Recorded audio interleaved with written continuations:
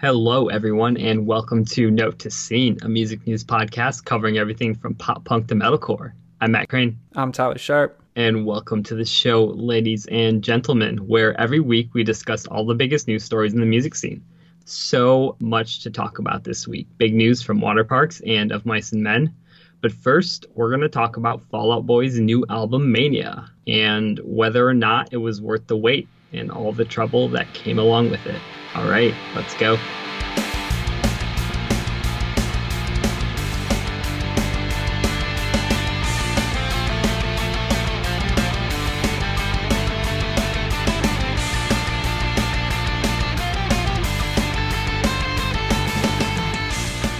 What's going on with this new Chainsmokers song, Tyler Sharp, Sick Boy? The entire world apparently says it sounds exactly like 21 Pilots, and I don't think they're wrong. It does sound like a 21 Pilots song.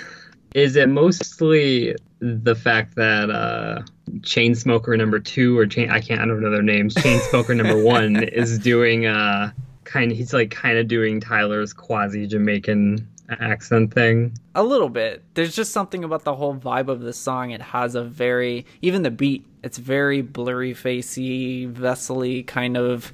It's 21 Pilots core. Even more so than that Logic song that popped up over the summer. Like, that's the song Tyler Joseph wishes he could write. Tyler Joseph already wrote this song, and he wrote it way better.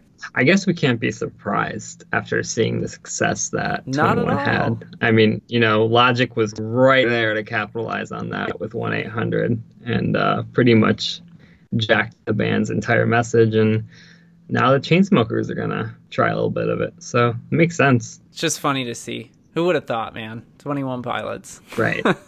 Let's move into our main story this week, which is Fall Out Boy. The band released their new album, Mania. It's finally here after a long delay, being scrapped, retooled, scrapped, put back together, whatever the process was, it's finally here. Tyler Sharp, what are your thoughts on Mania? As I assumed, I really do not like this album at all. There's only really 2 redeeming tracks on the whole album for me, which Last of the Real Ones, which they released as a single over the summer, and we already talked about on the show. I said I liked it back then. I still think it's a really decent song. It has a passable climax and a passable hook. It's definitely not like peak Fall Out Boy, but I think it's a good song.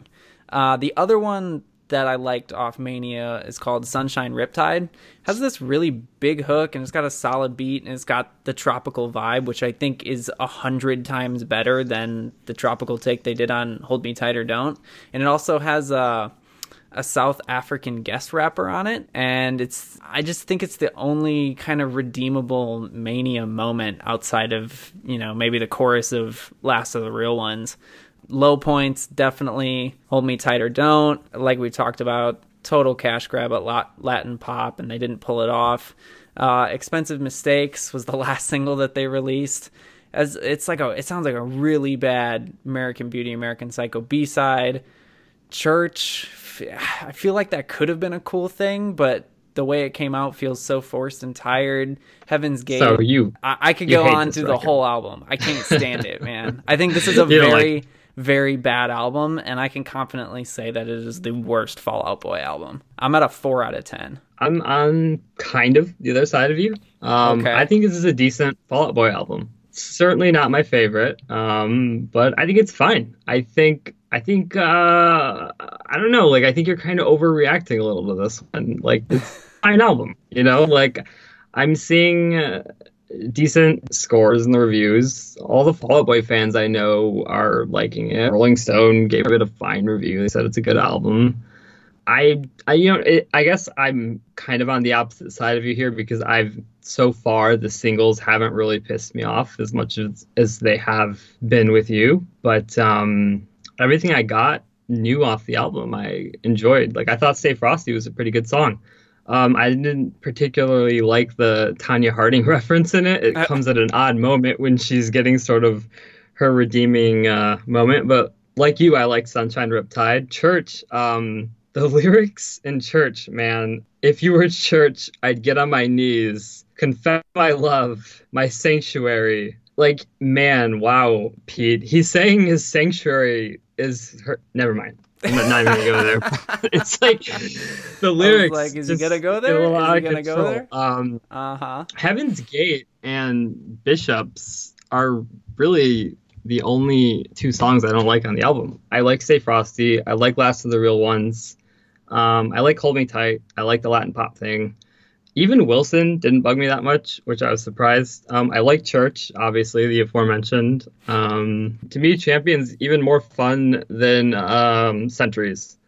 Sunshine Riptide I like, and I like Young and Menace. So, I don't know, it's about a 7 out of 10 for me. Wow, that is so crazy. So this isn't the worst Fall Out Boy album to you? No, in fact, we should probably do our rankings. Yeah. For me, it's Cork Tree, Take Us to Your Grave, Infinity on High, Save Rock and Roll, this album, American Beauty, and then Fully. Wow. Okay. So mine would be Don't Come At Me. Nobody come at me on Twitter about this. Shit. What are you leading with? Don't at me. Mine's Infinity. I gotta lead with Infinity. Second is Cork Tree. Third is Save Rock and Roll. Fourth is Take This to Your Grave. Fifth is American Beauty, American Psycho. Sixth is Folly Ado. And seventh is Mania. So, well, I think this is a fine Fall Out Boy album. Like, I enjoy it. I'm gonna put it on my car. The thing, though, is, like, was it worth it? After the disaster of the rollout and this, like, Fall Out Boy fatigue that is just surrounding the band and their fan base right now, and just the general lack of conversation surrounding them, it's like, was it worth it to just put out a fine Fall Out Boy album at this moment? I don't think so, career-wise. I think after the Mania sessions went south and, they ended up with what I think is a decent album, what you think is a shitter album, they probably should have just scrapped it and went away for a while. Yeah, I totally agree with you. I think we weren't supposed to get a fine Fall Out Boy album. What you think is a fine Fall Out Boy album is different than what I think a fine Fall Out Boy album is. But at the end of the day, it doesn't necessarily feel like the time for a Fall Out Boy album. This, with the delay, when you make a big move like that, you're supposed to deliver. And I think it's safe to say that Fall Out Boy did not deliver. Like, this is not, regardless of whether you like or dislike the songs, this is not peak Fall Out Boy caliber songwriting. Would you agree with that? I'd agree. It's not peak, but, it's satisfactory for me. But it's like I'm saying back to my point, should satisfactory it shouldn't be enough at this point, especially considering the long wait. Right, exactly. Now we should probably talk about the early number predictions that we got. Hits Daily Double is reporting with streaming that they're going to do between 105,000 and 110,000. American Beauty, American Psycho, their last album, did 219,000 with streaming first week. So they're doing over 100,000 unit drop. They still probably are going to get a number one album, but it's 100,000 unit drop. Right. And we know why. Music. The band have had no singles at all. Right. Connect on radio whatsoever. And there's just Fall Out Boy fatigue right now. Nobody's interesting. Nobody's watching. It's like, hello, is anyone out there? Right, exactly. I feel like all of these songs on this album could have been great songs, but the melodies were executed so poorly that none of the hooks connected. I mean, I still think Last of the Real Ones could be a way better song than it is, but it clicks semi. It's passable the way it does, but I was super let down by this album. I love Folly Ado way more than this album. Like, I'm one of those people who really enjoy Folly Ado, but I'm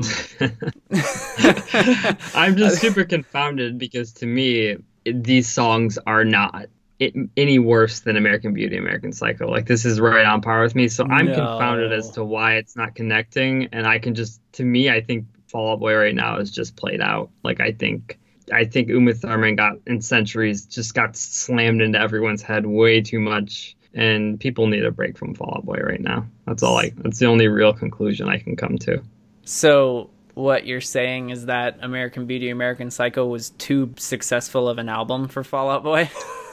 I mean, it was just unavoidable and everywhere. And I think the amount of times I heard Centuries, the amount of times I heard Uma Thurman, I started to hate those songs. Yeah, I really did. They reached a saturation point pretty quick. Yeah. So I mean, I'm just confounded by it. And that's the only real logical conclusion I can come to. But so the Mania Tour Part 2 also got announced. Mm-hmm. We've got some interesting guests. Gym Class Heroes, Ooh, Every Time I Die, Against the Current, and State Champs, and Nothing Nowhere. I am very interested to see Gym Class Heroes opening for Fall Out Boy. What was your reaction when you saw that Gym Class Heroes was opening a Fall Out Boy tour? Who's letting them do it? Like, they're allowed to do that?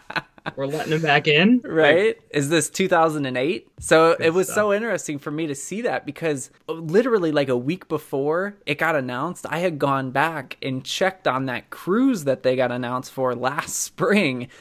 And just to see like if it happened or they said anything on Facebook about it. And it doesn't happen until this spring, which is crazy. So that cruise got announced that's kind of typical for cruises, but got announced like 9 months in advance and like everyone forgot about it. But Gym Class Heroes are playing alongside Train on a cruise, and then they're going out and supporting Fall Out Boy on their second album release tour. Crazy. And Every Time I Die is pretty freaking cool too. Katie, let Travis let Travie McCoy do some more things. Come on. We need him back. Are we getting the Gym Class Heroes comeback, man? Is there going to be a new album? I don't know. It's up to Katie.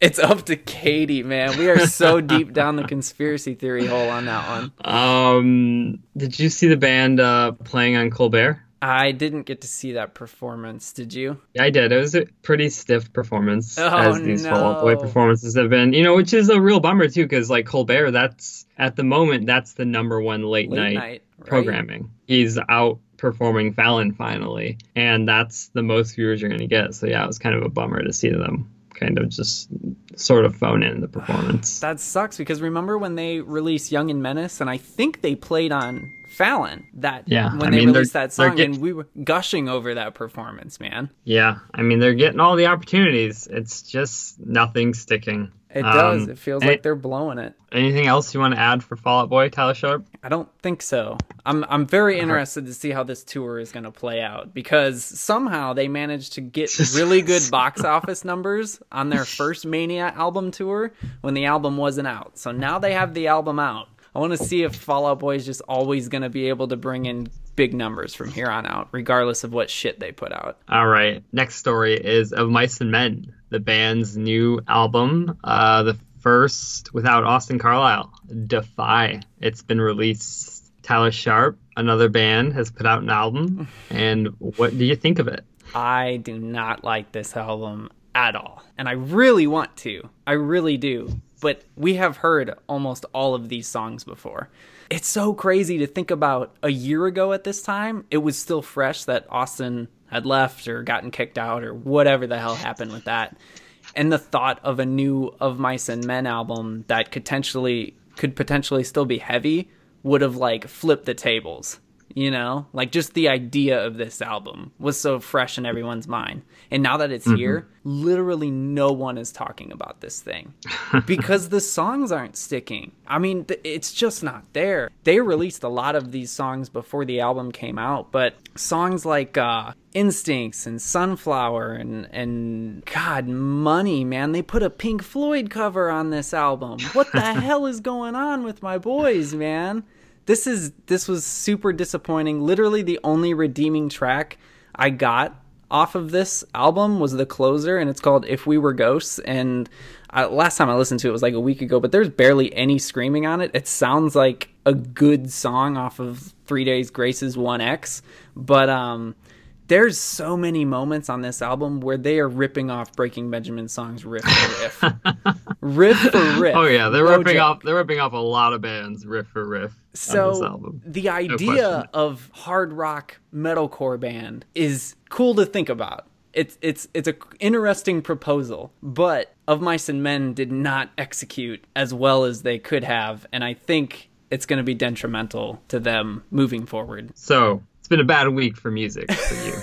A lot of letdowns. This has been a tough week to listen to new music, man. I actually was pleasantly surprised with this album. Yeah, I went into it with very low expectations, and it sets up a good framework for the band, I think. Songs like Defy, Unbreakable, Back to Me, Sunflower, Vertigo, On the Inside, they all to me sound like decent radio rock songs. And it's obviously that's the band's goal. And I think that like this version of Mice and Men is worth considering. Like, we've seen so much shit from the scene lately. And like this band they're tight, they're performing well. They have a vision, they have a clear goal, and like they're executing it well, and like I just like respect the fuck out of it. It's not a perfect album by any stretch, but I think there's enough good solid radio moments here that like say if they had the backing of the right label, they could be succeeding. And there's a real case to be made for this version of A Mice and Men, the one without Austin. And they even, are smart about it, and they do some fan service. They do some metalcore songs, they do a few songs that are heavy on the screaming, which in a perfect world, that if we're going back 5 years, that's the sort of transition we want to see a metalcore band make to radio.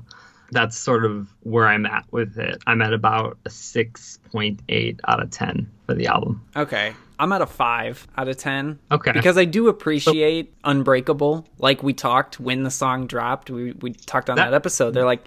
That's like the perfect fusion, right? Yes, absolutely. But in my opinion, they did not carry out the vision of that song across any other songs on this album. They're pretty much all passable songs, but they're all filler and shit that you've heard before. If you've listened to hard rock over the last 10, 15 years, you've heard 90% of the riffs on this album. There's nothing new to it. And it's true. You can't really argue against it. Like Sunflower, man, they fucking hit the clutch right into Breaking Benjamin gear. Like they are not even trying to hide it. They are right. Like, and we are Breaking Benjamin. You got Aaron Pauley on Twitter tweeting Breaking Benjamin, asking for them to take them out on tour. Yeah. I guess there's something in the fact that they're trying, but they need better music to be able to do it. And ripping off successful hard rock bands is just not the way to do it. Yeah, it was just fresh enough for me, to the That's point crazy. Where I'm still on board, and it's not crazy.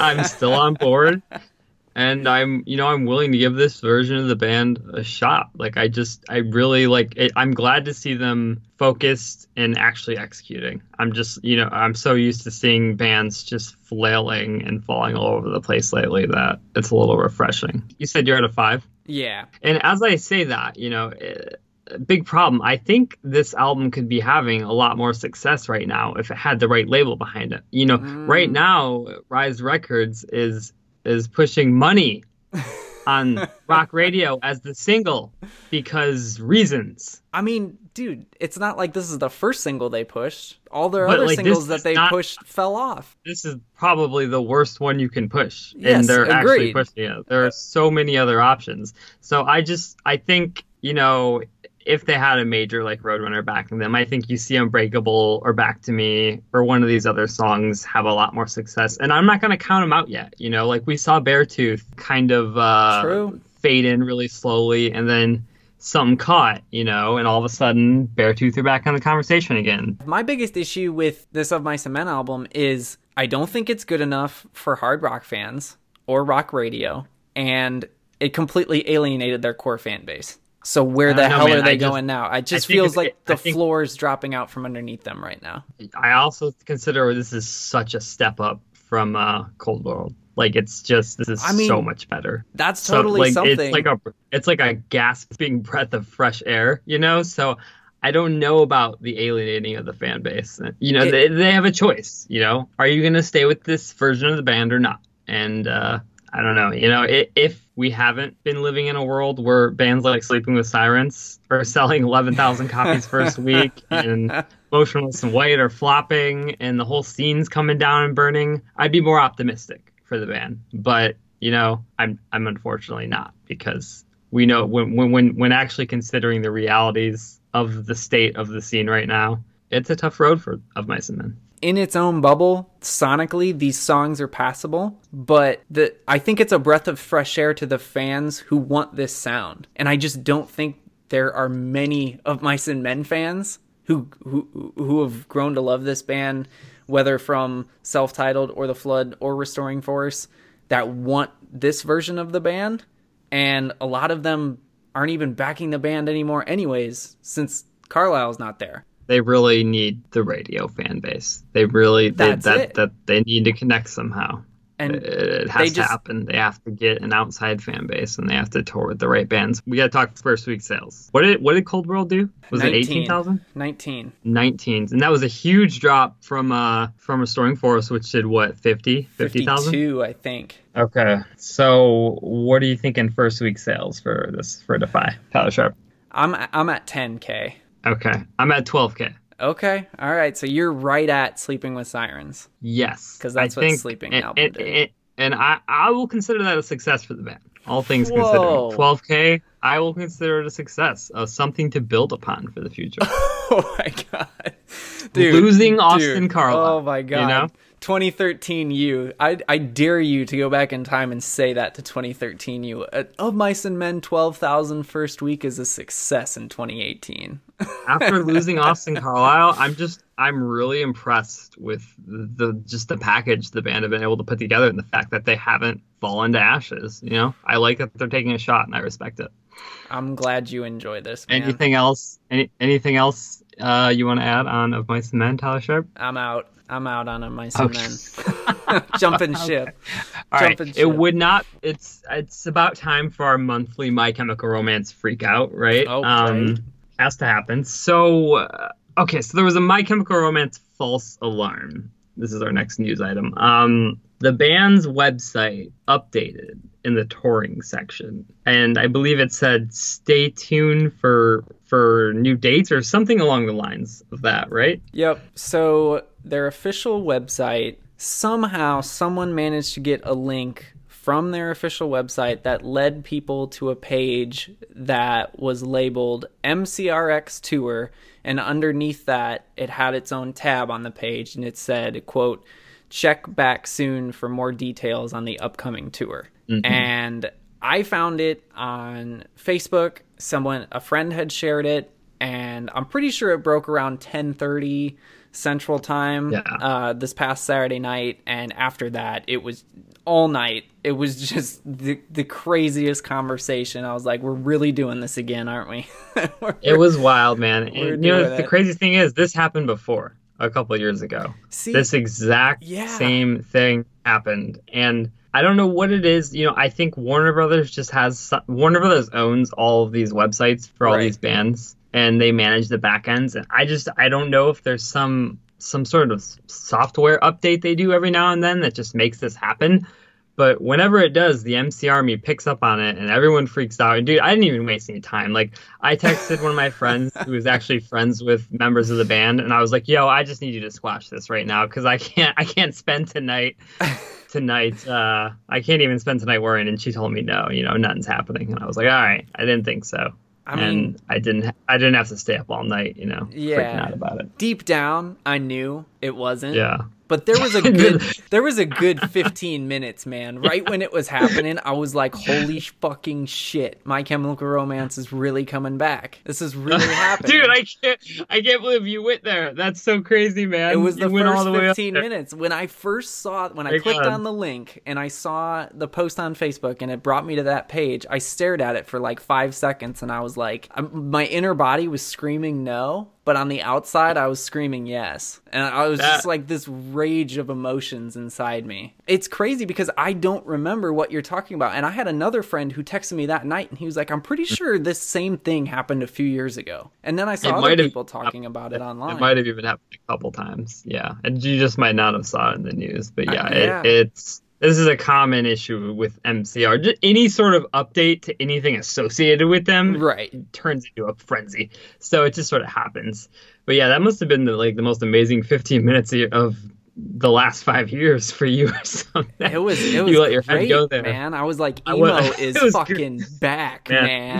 We gotta take what we can get, man. And if 15 minutes of joy, take it. Hey, man, that was the most blissful 15 minutes I've had with the scene in a long ass time. Well, since there's no real MCR news to report, we're going to move on to our next story, which is Waterparks. Waterparks released a new single. It's called Not Warriors from their upcoming album, Entertainment. It follows the singles Lucky People and Blonde. Did you have a chance to listen to Not Warriors, Tyler Sharp? I did, and I'm very interested by this song because it's not what I was expecting at all. So we've gotten 3 singles from this album so far. The lead single was kind of like 2009 All Time Low meets 2017 EDM, and we both loved it. And yeah, I reluctantly loved it. That was Blonde. Very, very All Time Low. We gushed over it. We were on board with that one. Yeah, and I mean, myself reluctantly, but I got to give props where props are due. The next one was Lucky People, which was acoustic, and you hated, from what I remember. It was a shit show. What the hell is going on, Equal Vision? This is a filler song, not a fucking secondary single to push this album. So, I gotta say, I actually like that song.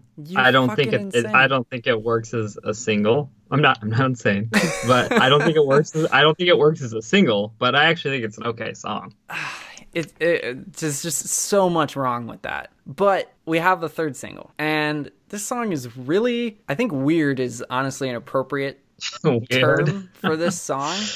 It's kind of like just a pop song, and I don't hate it. I'm not in love with it, but I don't hate it. I'm at about a 7 out of 10 with it.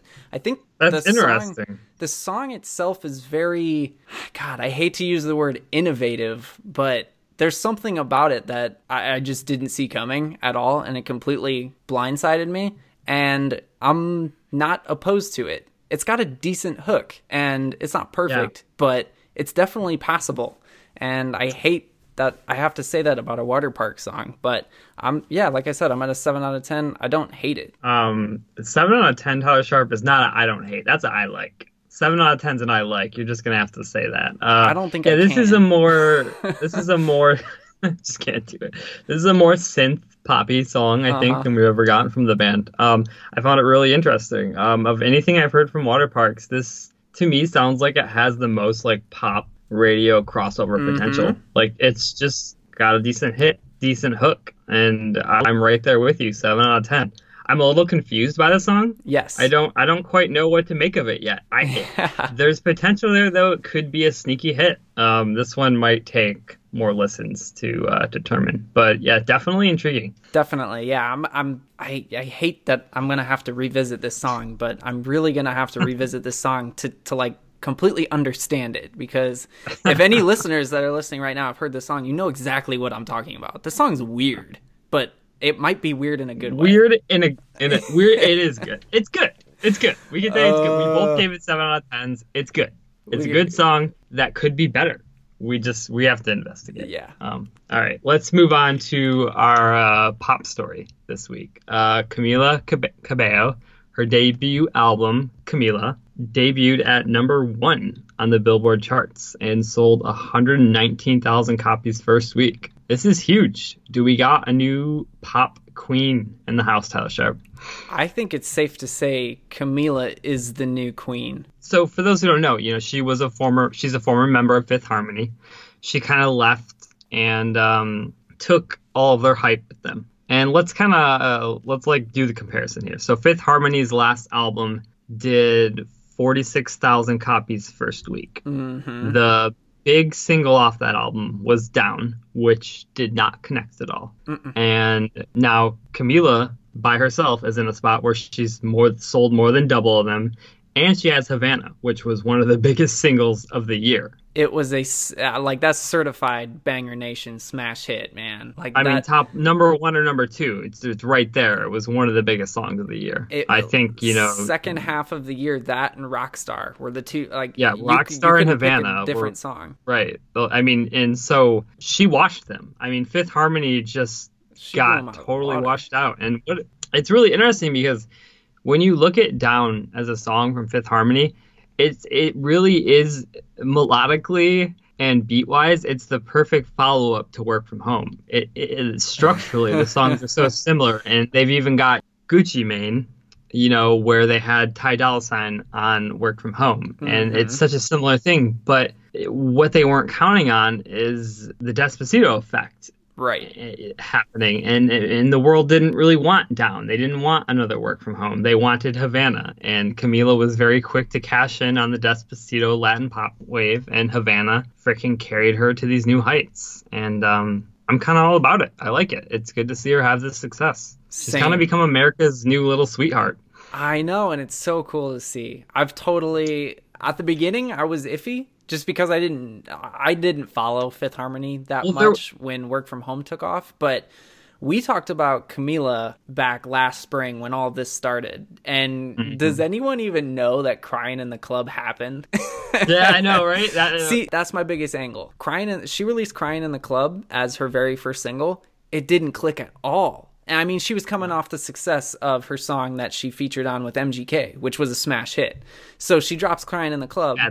Doesn't click at all. Then we get a few months later down the line, in the middle of summer, she drops a song called OMG and Havana. And I remember talking to you when these two songs dropped. I didn't get Havana when it came out. I didn't get it at all. And I remember talking to you on the phone, and I was like, dude, what's going on with your girl, man? I think she's kind of over. And you're like, I don't know, man. I don't know. Let's give it a chance. Let's give it a chance. And it's so crazy how she's on Empire, right? I'm not sure. I think so. But we felt that Havana heat wave, and all of a sudden it was just there, man. You just knew it. Really, yeah. So we really should talk about the album real quick. What do you think of it, Tyler? So it's funny. We just gush over Camila. I'm not in love with the album. I think there's a lot of filler on it, but I've only listened to it front to back twice, and I misjudged Havana, so I don't know if I'm the best judge as far as like Camila. I'm questioning how I approach Camila's sound, and she's a very dynamic songwriter. So a lot of these songs bounce all over the place.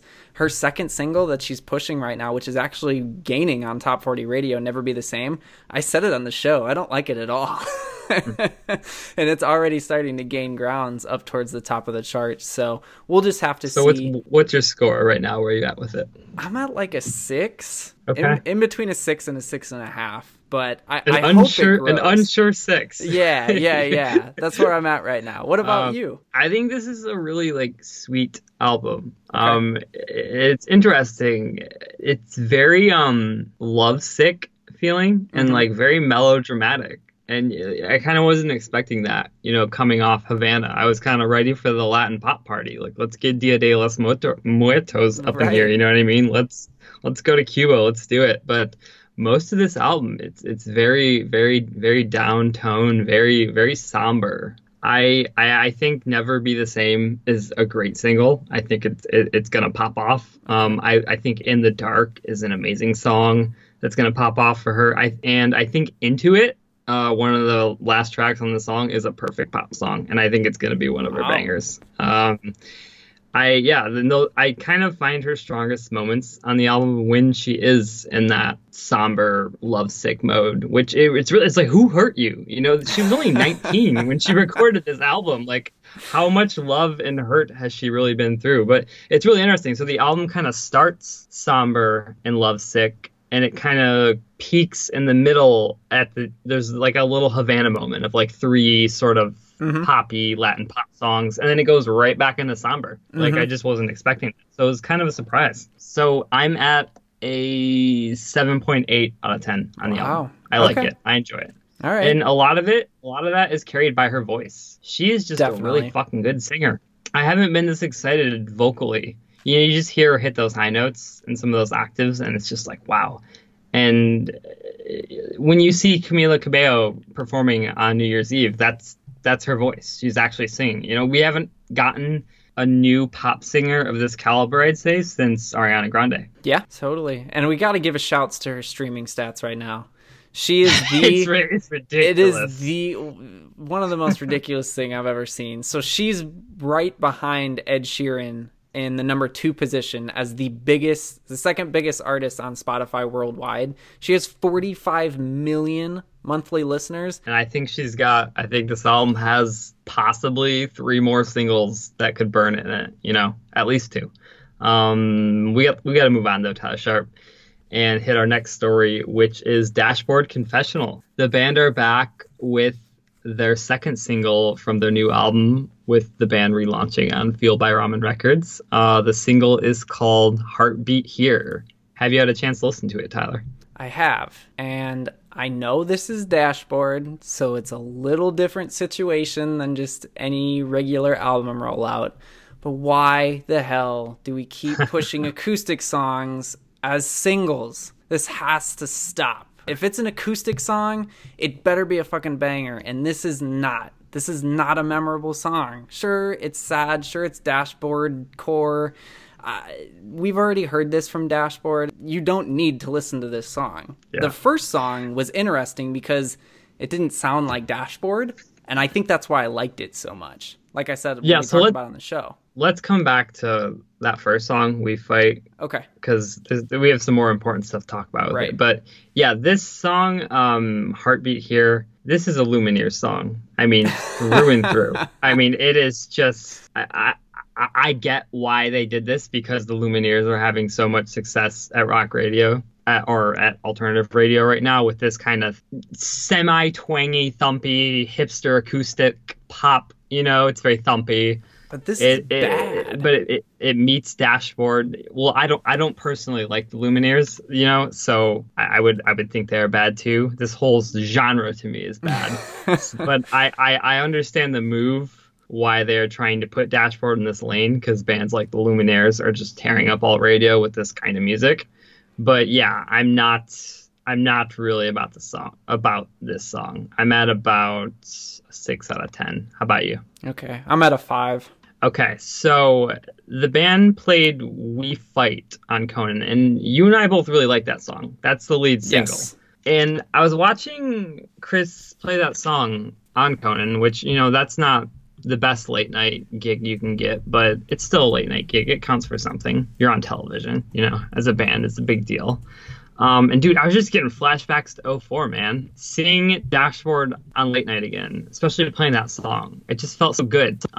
Chris looked like he was having so much fun. Mm-hmm. He had such good energy. It was really good to see. And the song is climbing the radio chart. It's at number 14 on alt radio. I'm fucking praying, man. I really want to see it get up there and bust into the top 5. First off, I just want to talk about the radio real quick. So glad it's still climbing, because it stalled out around 24th. Yeah. Like it just kind of stopped, and then it bumped up to 20, and then it stopped for like 2 or 3 weeks. And now over the last week and a half, it has just been shooting up through the teens. And like you said, it's sitting at number 14 right now. And I really hope it can keep climbing, break into the top 10, break into the top 5. I think the song is it could totally fit right there in rock radio. But yeah, like you said about the Conan performance, oh my gosh, man. It was kind of taking me back to '04, man. Like, it gave me chills. Like, you could tell he was having fun again with the band, which I hadn't seen in so long. And Chris really he's enjoying it. And that song, man, that line, there's still a kid out there who needs to hear this. Oh, I'm just like, yes, turn it up. Right? Up Chills the charts. Right there. Let's do this. That's exactly what needs to be said. Let's knock Royal Blood out of number 1, or whoever the fuck's occupying number 1 right now. You know what I mean? Please, God, let's knock Walk the Moon from the number 1 spot. Please, let's do that. Is that who's at number 1 on all right now? That's who's at number 1 with their song 1 Foot. And then there's Beck with Up All Night. And when you think about it, like, Beck. Right? Let's not. Let's not. But when you think about it, Dashboard were the first emo band to have radio success. Sure. They were they were the pioneers. They were the first movers. They busted in, with Hands Down and all these songs. And it would be nice for them to start the revolution again, please. Go ahead and do it. Right? Let's bring emo back. Any band, I don't think you could get more storybook than if Dashboard were to bring back emo and start a mainstream commercial revival for it. But real quick, Chris really reminds me, and just the way he looks and how happy he is playing late night, he really reminds me of Andrew McMahon. And just the way he seems so happy on stage over the last year, playing late night shows and at the APMAs. Like, they just both look so happy to be here. And I guess, like after 15 years, 20 plus, and they're still around here doing this, playing TV shows and releasing successful albums. Good for them. Yeah. I mean, they both very happy with it. What's interesting is Andrew's having a very successful career, with good runs at radio. Chris, not so much. Dashboard kind of fell off. Right. Did that Twin Forks bullshit. That went nowhere. So, he couldn't. And we don't really know how successful Dashboard is going to be on this run. Right. But it's a good song. It's doing decent at radio. So I like seeing the energy. I like seeing the spark in him. It looks like he has hope. And that gives me hope. Definitely. Same. All right. Let's move on to our next story, which is your girl, Halsey, Tyler. She played SNL. She performed Bad at Love and Him and I with her alleged boyfriend, G-Eazy. I got a question for you, Tyler. Okay. Does she sing live at all? Oh, my gosh. I knew you were going to come back to this. I don't even want to talk about late night Halsey performances on the show anymore because you just automatically go to her lip syncing. It's one of those things I can't look away from anymore, man. And I'm watching so close. Even G-Eazy didn't sound like he was singing. I think you're reading into it too much. I don't think this was her best performance. I think it sounded scary perfect at too many times. I don't think so. During Bad at Love, I think she's definitely in those verses, she was just right in the zone. She's got backtracks on, just like Ollie does. Oh, of course she's got backtracks. I mean, at the minimum backtracks. Right. But sometimes I'm just wondering. It just looks like she's lipping it, man. Straight up. I think she's got a good voice, and I think she could show it when she performs live. But all right, just beyond that, what we're gonna do one time, we're gonna sit down, we're gonna do a special podcast episode where we watch all of Halsey's late night performances and we're gonna analyze it. We're gonna get together and we're gonna do this. We're gonna settle it one day once and for all. We're just gonna be screaming the entire time. Did you see that? No, she didn't. No. That's gonna be the whole thing. I like Bad at Love too. I really like the song. I'm just like, this sounds way too close to the recorded version. All right. So they did Bad at Love, and she did her Him and I song, which I gotta say, G-Eazy. I thought that was a good performance. No, that is a terrible song. That needs to be Bad banned. At Love? No, Bad at Love is. I've totally come around to that. I said I thought Bad at Love was a good performance. Oh, okay. I thought you were talking about the G-Eazy performance. Vocal questioning aside, I thought she gave a very good performance to that.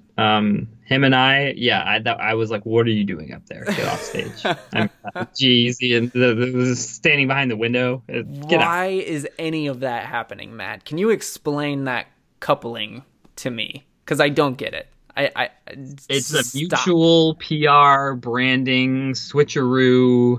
Halsey's decided she wants to look more like a bad girl at the moment. He's a good person to ally with. He probably benefits, getting those pop fans from being paired with Halsey. It's the fakest fucking relationship that's ever been cooked up, I totally agree, but how do these two end up together? Of all people. They're probably the same agent. You know what I mean? It's just paperwork, man. These people, they are not a real couple. I thought G-Eazy was like older. G-Eazy, all he raps about is how many girls he meets every night. You know what I mean? But he's not like, it's so fake. And I don't know why Halsey's doing this. She used to be like one of the people, man. I don't know why she wants to have this look going right now, but it's what she wants to do, and I guess you gotta respect it. But hey, man, you gotta give her shouts. Like, Bad at Love is slaying radio. It's destroying. I can't. Yep. I didn't see it coming. I didn't. Now or Never is still my favorite song off that album, but Bad at Love is clearly the one that has connected more than any other. It is absolutely tearing up radio right now. Yeah. Anytime I turn on a radio station, I hear it. I'm waiting. It's been sitting at number 3 for a while. I've been waiting to see if she can get up there and challenge Ed Sheeran. Him and I can go fuck itself though. That song, dude, the whole thing pisses me off, and thematics of that song make me want to bash my head into a wall. The Bonnie and Clyde of 2017. Yeah, get the fuck out of here. You're not fucking sitting, Nancy. Like, there's nothing cute about it. They fucking murder suicide in a hotel. Like, just don't, Stop trying I'm to so be sick. I know. the Kurt and Courtney's. Like, this is not exactly. healthy. This is nothing very cute unhealthy. about it. No. And it's fake, too. They're not you know what I mean? It's not even there's nothing genuine about it. It's not like they're expressing any kind of actual, pain or problems they're going through. These are just two rich stars pushing a narrative. Ugh, I just can't. I have to look away anytime I come across them online. So I'm a little upset at Halsey. I didn't like the album that much, but I've really loved some singles. So cool. I'm glad. I'm still looking. I love her voice to death. With the recorded version of her voice. And I want to see more Bad at Loves. I want to see more Now or Nevers. I want to see more. It's not called In the Club, but it might as well. What's that song called? Alone. No. With me. Yeah. God, what's that song called? Yeah. Don't Play. Yeah, that's what it's called. Don't Play. I just want to see a lot more stuff like that. God, I wish that wasn't such a deep cut. Regardless of her extracurricular activities, I would like to see more music like that. But we got to move on, Tyler. Our next story is The Color Morale, who broke up. How do you feel about this, Matt? Well, they wrote a very lengthy statement saying that they did not break up, and this is just a hiatus. But I'm saying no. I think this is a breakup. Matt's coming in here. It's not. He's laying down the law right now. My thing is, does it matter either way? No. And in every sentence I read in Garrett's statement, Garrett from the Color Morale singer, it was like he was trying to convince himself it wasn't a breakup. You know what I mean? Like, who are you trying to convince, man? We all know you're breaking up. Like, why are you trying to pull this hiatus bullshit on us? The band's over. I know. This band was over a long time ago, man. Like, it has been a rough last 5 years for the Color Morale. Because at one point, they had hype. Like, there was genuine hype behind this band. But the only thing I took away and even remembered from his statement was the fact that he ended it by quoting As Cities Burn lyrics. Which shouts, OGs. Absolutely, Empire all the way. But it's so funny because this band, man, at one moment they came up with the Word Alive and We Came as Romans, and like they were right in that pack of band, Confide, the Word Alive. They were right in that pack of bands, that metalcore, electronic metalcore. They were just all ready to pop off, and the Color Morale, like, they were hot shit when they signed to Fearless. You know what I mean? And we put him on the cover at AP. Like, and Garrett was, everything he was saying was making waves on the internet. You know what I mean? And the band were drawing good crowds at Warped Tour and stuff. And they were just, what was that really big single they had? The music, I can't remember the name of it. The music video's in the snow. It's like a World War II kind of. It's either the two lead singles off of No Hope, which were Strange Comfort and Learned Behavior. Yeah, I think it was Strange one of Comfort. Those two songs. It was that song that really connected with people, and they were just like, he had the ghostly sort of Cove Reber vocals going on, mixed in with the screams, and it was working for the band. And then they put out that next album, and it was the worst thing I'd ever heard. I was like, what happened? It was over, man. It was so over. One of those cases where the music was genuinely bad enough that all the fans just moved on. And they've never came back. No, they released another album after that, but no one knows about it. Yeah, exactly. It was so bad. But dude, this band is gonna play a reunion show in 2019, a 10-year show for We All Have Demons, and they're gonna make some cash off Chain that. Reaction? Like, what are they gonna fill out? Like, yeah, that's what they're gonna do. They're gonna do an old tour. They're gonna roll around in a van. They're gonna sell a bunch of throwback merch. They're gonna get their money, and then they're gonna stay broken up. But I will always ride for Humaniquin. I remember when this band started and they signed to Rise and they played on the Scream the Prayer tour that year. I thought this band was the hottest shit ever, man. And I still ride for that first album. I think it's great. Man, they had it going on. There was a time. No joke, but it came down. They imploded spectacularly. Yeah. Okay. Let's talk about The Dangerous Summer, Tyler Sharp. They put out a new song called Valium. Did you have a chance to hear it? I did. And much like another song that we may or may not get to, why is this band so boring, man? I cannot get over how boring these songs are. And it makes me really wonder why people who are writing for these new songs, why they're writing for them. Is it just because there's some mysterious nostalgia associated with this band? Or why is Dale Earnhardt Jr. putting money, his own money, into making this band come back? This band is an idea, right? I mean, they're literally named The Dangerous Summer. You know, they are the idea of a romantic summer. And their last single, they put out Ghost, which I really like that song a lot, Ghost. I mean, the first lyrics literally are, it's summer again. Like, the band know what they're doing. They're playing these summer themes. By the way, I also really like the song Valium. And it's interesting because I haven't been a Dangerous Summer fan for all of the band's career so far. Yeah, I've been one of those people wondering, like you, like, why...